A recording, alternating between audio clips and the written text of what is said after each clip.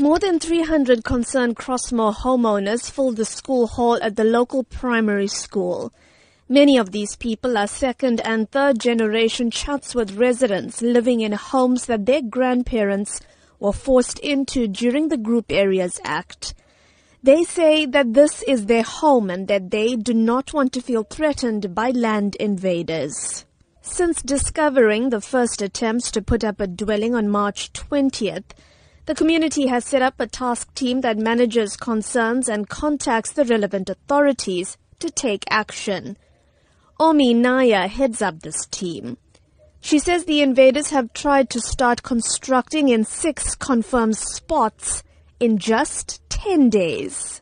Our mosque, our temple, our church is affected. Our people are fearful to go to the places of worship. By us being restricted to go to our places of worship, what are you going to live for? While the team acknowledges that the Land Invasion Unit, Metro Police and the SABC are working with them to monitor the area, they say they want active measures to be taken to make land invasion impossible. It is now the community who is going to cut grass, clean out bushes, cut trees. They have eventually tried to assist us. If they had kept and maintained the areas, we wouldn't be facing what we are facing at the moment. Spokesperson for the KwaZulu-Natal Department of Human Settlements, Mbulela Baloy, says they're working with the eThekwini municipality on the matter. In particular, are not allowing any more informal dwellings to be constructed in Crossmoor. But he says the process is not a quick one.